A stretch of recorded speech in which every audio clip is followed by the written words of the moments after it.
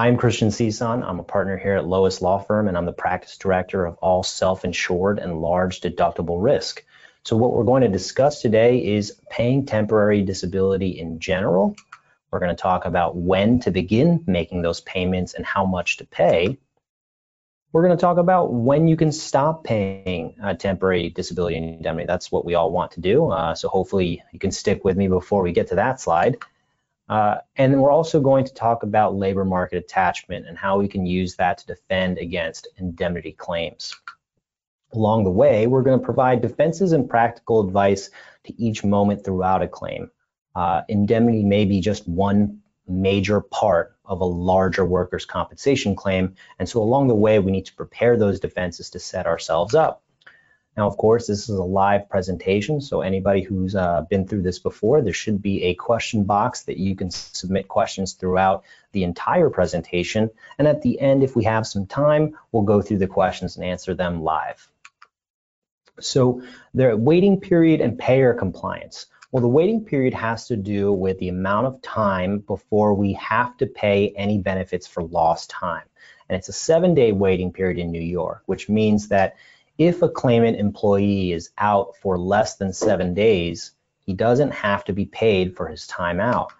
If that lost time extends until the 15th day, then you would be required to remit payment for all prior periods of lost time. The 1810 rule does apply for payer compliance, however. So the 18 has to do with the timeline after the disability event. This could be the accident itself, or it could be when the claimant starts losing time. The 10 part of the 1810 rule has to do within the amount of time that an employer has knowledge of the lost time. And this rule complies, this rule allows us to comply with payer compliance based on whichever timeline is longer. So 18 days after the event or 10 days after we have knowledge of the event, we have to start making payments for indemnity. And this occurs irrespective of whether the claimant files medical treatment, unless you are denying the claim outright for compensability purposes. What we typically do in this situation is we try to avoid the pitfalls of computation and actually suggest that employers pay at the minimum rate of $150 per week, and again, that's the minimum rate for all accidents after May of 2013, to avoid any penalties or unnecessary assessments from the Workers' Compensation Board. How much to pay also depends on what medicals you may have. So after that first 30 days of lost time where we're paying at the minimum rate because we can't computate an average weekly wage yet, or we don't have the medical reports in an accepted claim, we have a computation system, right? So 2/3 of the average weekly wage will give you the temporary total disability rate. Now we can subject this to certain maximums and minimums because the minimum, as we said in the last slide, had to do with $150 per week. The maximum shows why average weekly wage is so important, because as of July 1st, 17 days ago, the maximum rate in New York has increased to $1,125.46. So what we typically try to do from a defense perspective is talk about the average weekly wage defenses we have at our disposal, because we can limit exposure in a number of ways once we are successful on that end. And in that regard, we want to use actual wages. The average weekly wage is supposed to be the average weekly wage that a claimant earns in the 52 weeks prior to the accident. We don't want to concede to any multiples that may apply. That might be the 200 multiple or the 260 multiple, which is most commonly used by claimants' attorneys and judges in the workers' compensation system. What we typically like to do is try to defend the application of those multiples by looking to case law and statutes where applicable. So for example, in the 200 multiple scenario, we have a claimant who may be a part-time worker. The claimant may work less than a full-time schedule and may only work, let's say, 150 days out of the year in the 52 weeks prior to the accident. If that's the case, then we wouldn't want a judge to unilaterally increase the claimant's average weekly wage by using a 200 multiple with respect to the claimant's daily wage. To defend that type of claim, we present the Kellish case as a precedential value. We say that the claimant has to prove that he or she was available for full-time work if the employer had that work available. And this is typically something that's, I wouldn't say it's easy, but it can be straightforward. Typically, a part-time worker is working for us because they are doing something else with their time. It may be going to school, it may be taking care of family members as to why they can't work a full-time schedule. The 260 multiple applies to a 5-day worker, where if that claimant employee works for a substantial portion of the year and that amount of days is closer to that 260 range, then we can expect the claimant's attorney or the law judge to at least inquire about the application of a 260 multiple. But because we want to use the claimant's actual wages, we want to defend those claims on a definition basis, right? How are we going to argue that the claimant has worked a substantial or an insubstantial portion of the year? Well, we generate that by looking at how many weeks were worked throughout the year, and maybe within that subset, how many weeks were worked as a 5-day worker. We also want to avoid conceding to the need for similar worker payrolls. The similar worker payroll is articulated in Section 14 of the Workers' Compensation Law when the employee does not work for the year prior to the accident. You might have someone who was hired in the middle of the calendar year and then has a work accident several months later without a year's worth of wages. Now, a similar worker may be beneficial to us, but what we don't want to do is volunteer that information until a judge directs it or until we believe that it actually may be beneficial to the exposure in our claim. Concurrent employment is also a very big issue when we deal with these types of indemnity benefit claims, because average weekly wage can be increased in ways that we may not predict. We may not know that claimants have second jobs at the time that they're working for us when they have an accident on our location or on our premises. But we always like to say you should use only eligible employments. Well, what's an eligible employment? An eligible employment is one that the claimant has worked for at the time of the accident and is covered by the New York Workers' Compensation Law, which thereby means that the employer is a New York entity. If we have a claimant who is working for a federal entity or a different state entity, whether that be public or private, it just means that the New York Workers' Compensation Law would have to have jurisdiction over them. And that means that those types of employments should be disputed as concurrent average weekly wages. Terms of art. So we might have doctors saying mild, moderate, and marked as a condition of partial disability.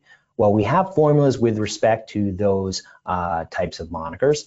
Now, they're different only because we want to show you the ways in which you can achieve that calculation. My favorite is actually the second one, where we have the average weekly wage multiplied by 2/3 and then multiplied by the particular disability percentage that you're using. It gives you the most exact figure possible, and it also allows you to see what you're calculating as you make the calculation. The first calculation is fine. It may not get you the most exact calculation because what you're doing is you're truncating the percentage at 66% of what the average weekly wage should be towards a total rate, as opposed to a 2/3 fraction. Or in the last row, we have the use of the disability percentage as the numerator over a divisor, which is 150. It's an exact replica of the second equation, but it just allows you to do it more quickly. But just remember, we only pay benefits for causally related lost time. The thing I usually like to ask myself is this claimant entitled to indemnity benefits before we determine rates and how we calculate those rates? If they're not entitled to indemnity benefits at all, then we don't need to go through the calculations. We make the argument that there's nothing entitled in this claim. One of the examples came out of the Smith case back in 2009. The employer was Con Ed. And in this case, the claimant had actually voluntarily retired for reasons unrelated to the accident. And once that determination was made, the claimant would have to produce labor market attachment evidence to prove that his entitlement to earnings was somehow related to the work accident or his work disability. In this case, The claimant did try to look for work after he voluntarily retired from Con Ed, but his work search proved that he was looking for the same types of work from which he voluntarily retired from. And at that point, the employer was able to show that the retirement or the lack of payments made from wages was not due to disability. It was due to economic factors. Another important case was the Launer case, and that employer was Euro Brokers and had a claimant who changed professions within the financial industry. Several types of employments were involved in this case. The claimant initially worked for a company in Long Island that he just didn't like the commute. So he quit that job based on an economic factor, the commute. He then went into a business venture, a partnership with other people in the financial industry. The venture failed. Another economic factor, not having to do with the work accident. He had another job along the way where he actually didn't like his salary. And because of all these things, the employer was able to prove that any lost time or any periods where the claimant wasn't earning wages or was earning less than what he did prior to the accident was, again, not due to the work disability. It was due to economic factors. So when do we end temporary disability? Well, the idea is we want a claimant to come back to work. And so most of the time when this happens, we don't need judicial permission to suspend benefits. The whole theory of an indemnity benefit is based on the fact that this is something paid to the claimant as wage replacement. So if we know that wage replacement isn't necessary because the claimant has returned to work, then we can unilaterally suspend indemnity benefits without requesting a hearing. The other examples will require the presence of a hearing if we are on a judicial payment order, and that's one, if we determine that the claimant has reached maximum medical improvement. And the reason why this is juxtaposed against temporary disability is because maximum medical improvement is an assessment of permanency, not temporary disability, whereas temporary disability may be one's ability to work today. Maximum medical improvement still may entitle a claimant to a permanency award, but it's an assessment of permanent loss of function or permanent loss of wage earning capacity. And that's why we would want to make an application to suspend temporary disability if we have a finding or an opinion that the claimant has reached maximum medical improvement. Another option is refusing accommodated work. For example, a judge or the claimant's own doctor may concede that the claimant has the ability to work in a light duty or a sedentary capacity. And many times, this information can be used by the employer to facilitate a future indemnity defense. If we have a light duty position within our workforce to offer to the claimant that has adjudicated or conceded work restrictions, we may benefit by offering that job to our claimant employee, because the refusal of that job would allow us to request a suspension of temporary disability benefits.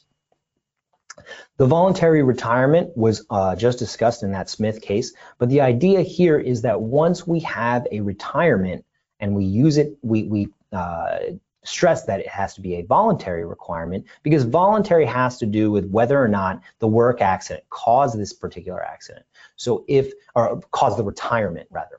If the retirement was due to other reasons, perhaps there was a desire to move to a different state, a different country, therefore we cannot be part of the workforce here in New York, then the idea is that temporary disability, again, would be a remuneration of the claimant's ability to work if that work accident or work disability caused that inability to work. And if there is a voluntary requirement, we would be making that request to suspend benefits, because our argument would be that the reason for not working is in fact the voluntary retirement. At all of these stages, we would raise lack of labor market attachment, because the claimant would need to prove a labor market attachment to reinstate benefits. Now, this goes hand in hand with partial disability findings and the like, but in any case where we are making an unrelated wage loss argument or requesting to suspend benefits, we essentially have evidence that the claimant can do something. So it's always important to keep labor market attachment as a continuing defense in our minds, because the case value can change or the procedural history can change very quickly. And so here's our little tree as we try to figure out what we're going to do as far as process. Well, we may have a light duty release at the top of the screen where we talk about a claimant's doctor saying he can do a desk job, or a judge believing you can do moderate work. And at that point, we're going to assess whether we as the employer can offer a light duty position, or if we need to force the claimant to obtain work search proofs. The idea behind that is we know that the claimant is going to have to respond. The response from the claimant is either going to be an acceptance of that position or an acceptance of his obligation to look for work within the law and the restrictions provided to him by his doctor or the judge, him or herself. If there is a non-response from the claimant or a lack of maybe an insubstantial response, what we would want to do is file pleadings to suspend benefits based on the claimant's inability to mitigate the idea of looking for work and substantiating ongoing indemnity benefits.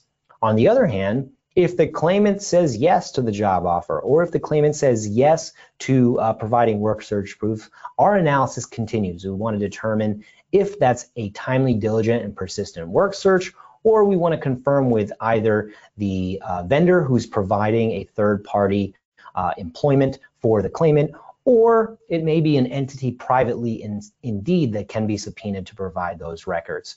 We want to make sure that we're verifying everything that the claimant believes he or she is doing to make sure that they're undergoing their mitigation duty to substantiate benefits. And here's a copy of the work search form. This would be if we can or concede that the claimant is an active or is not an active employee of our workforce. The claimant would need to prove independent work search that is timely, diligent, and persistent. And you can see from the form that there's a lot of information that the claimant will have to provide.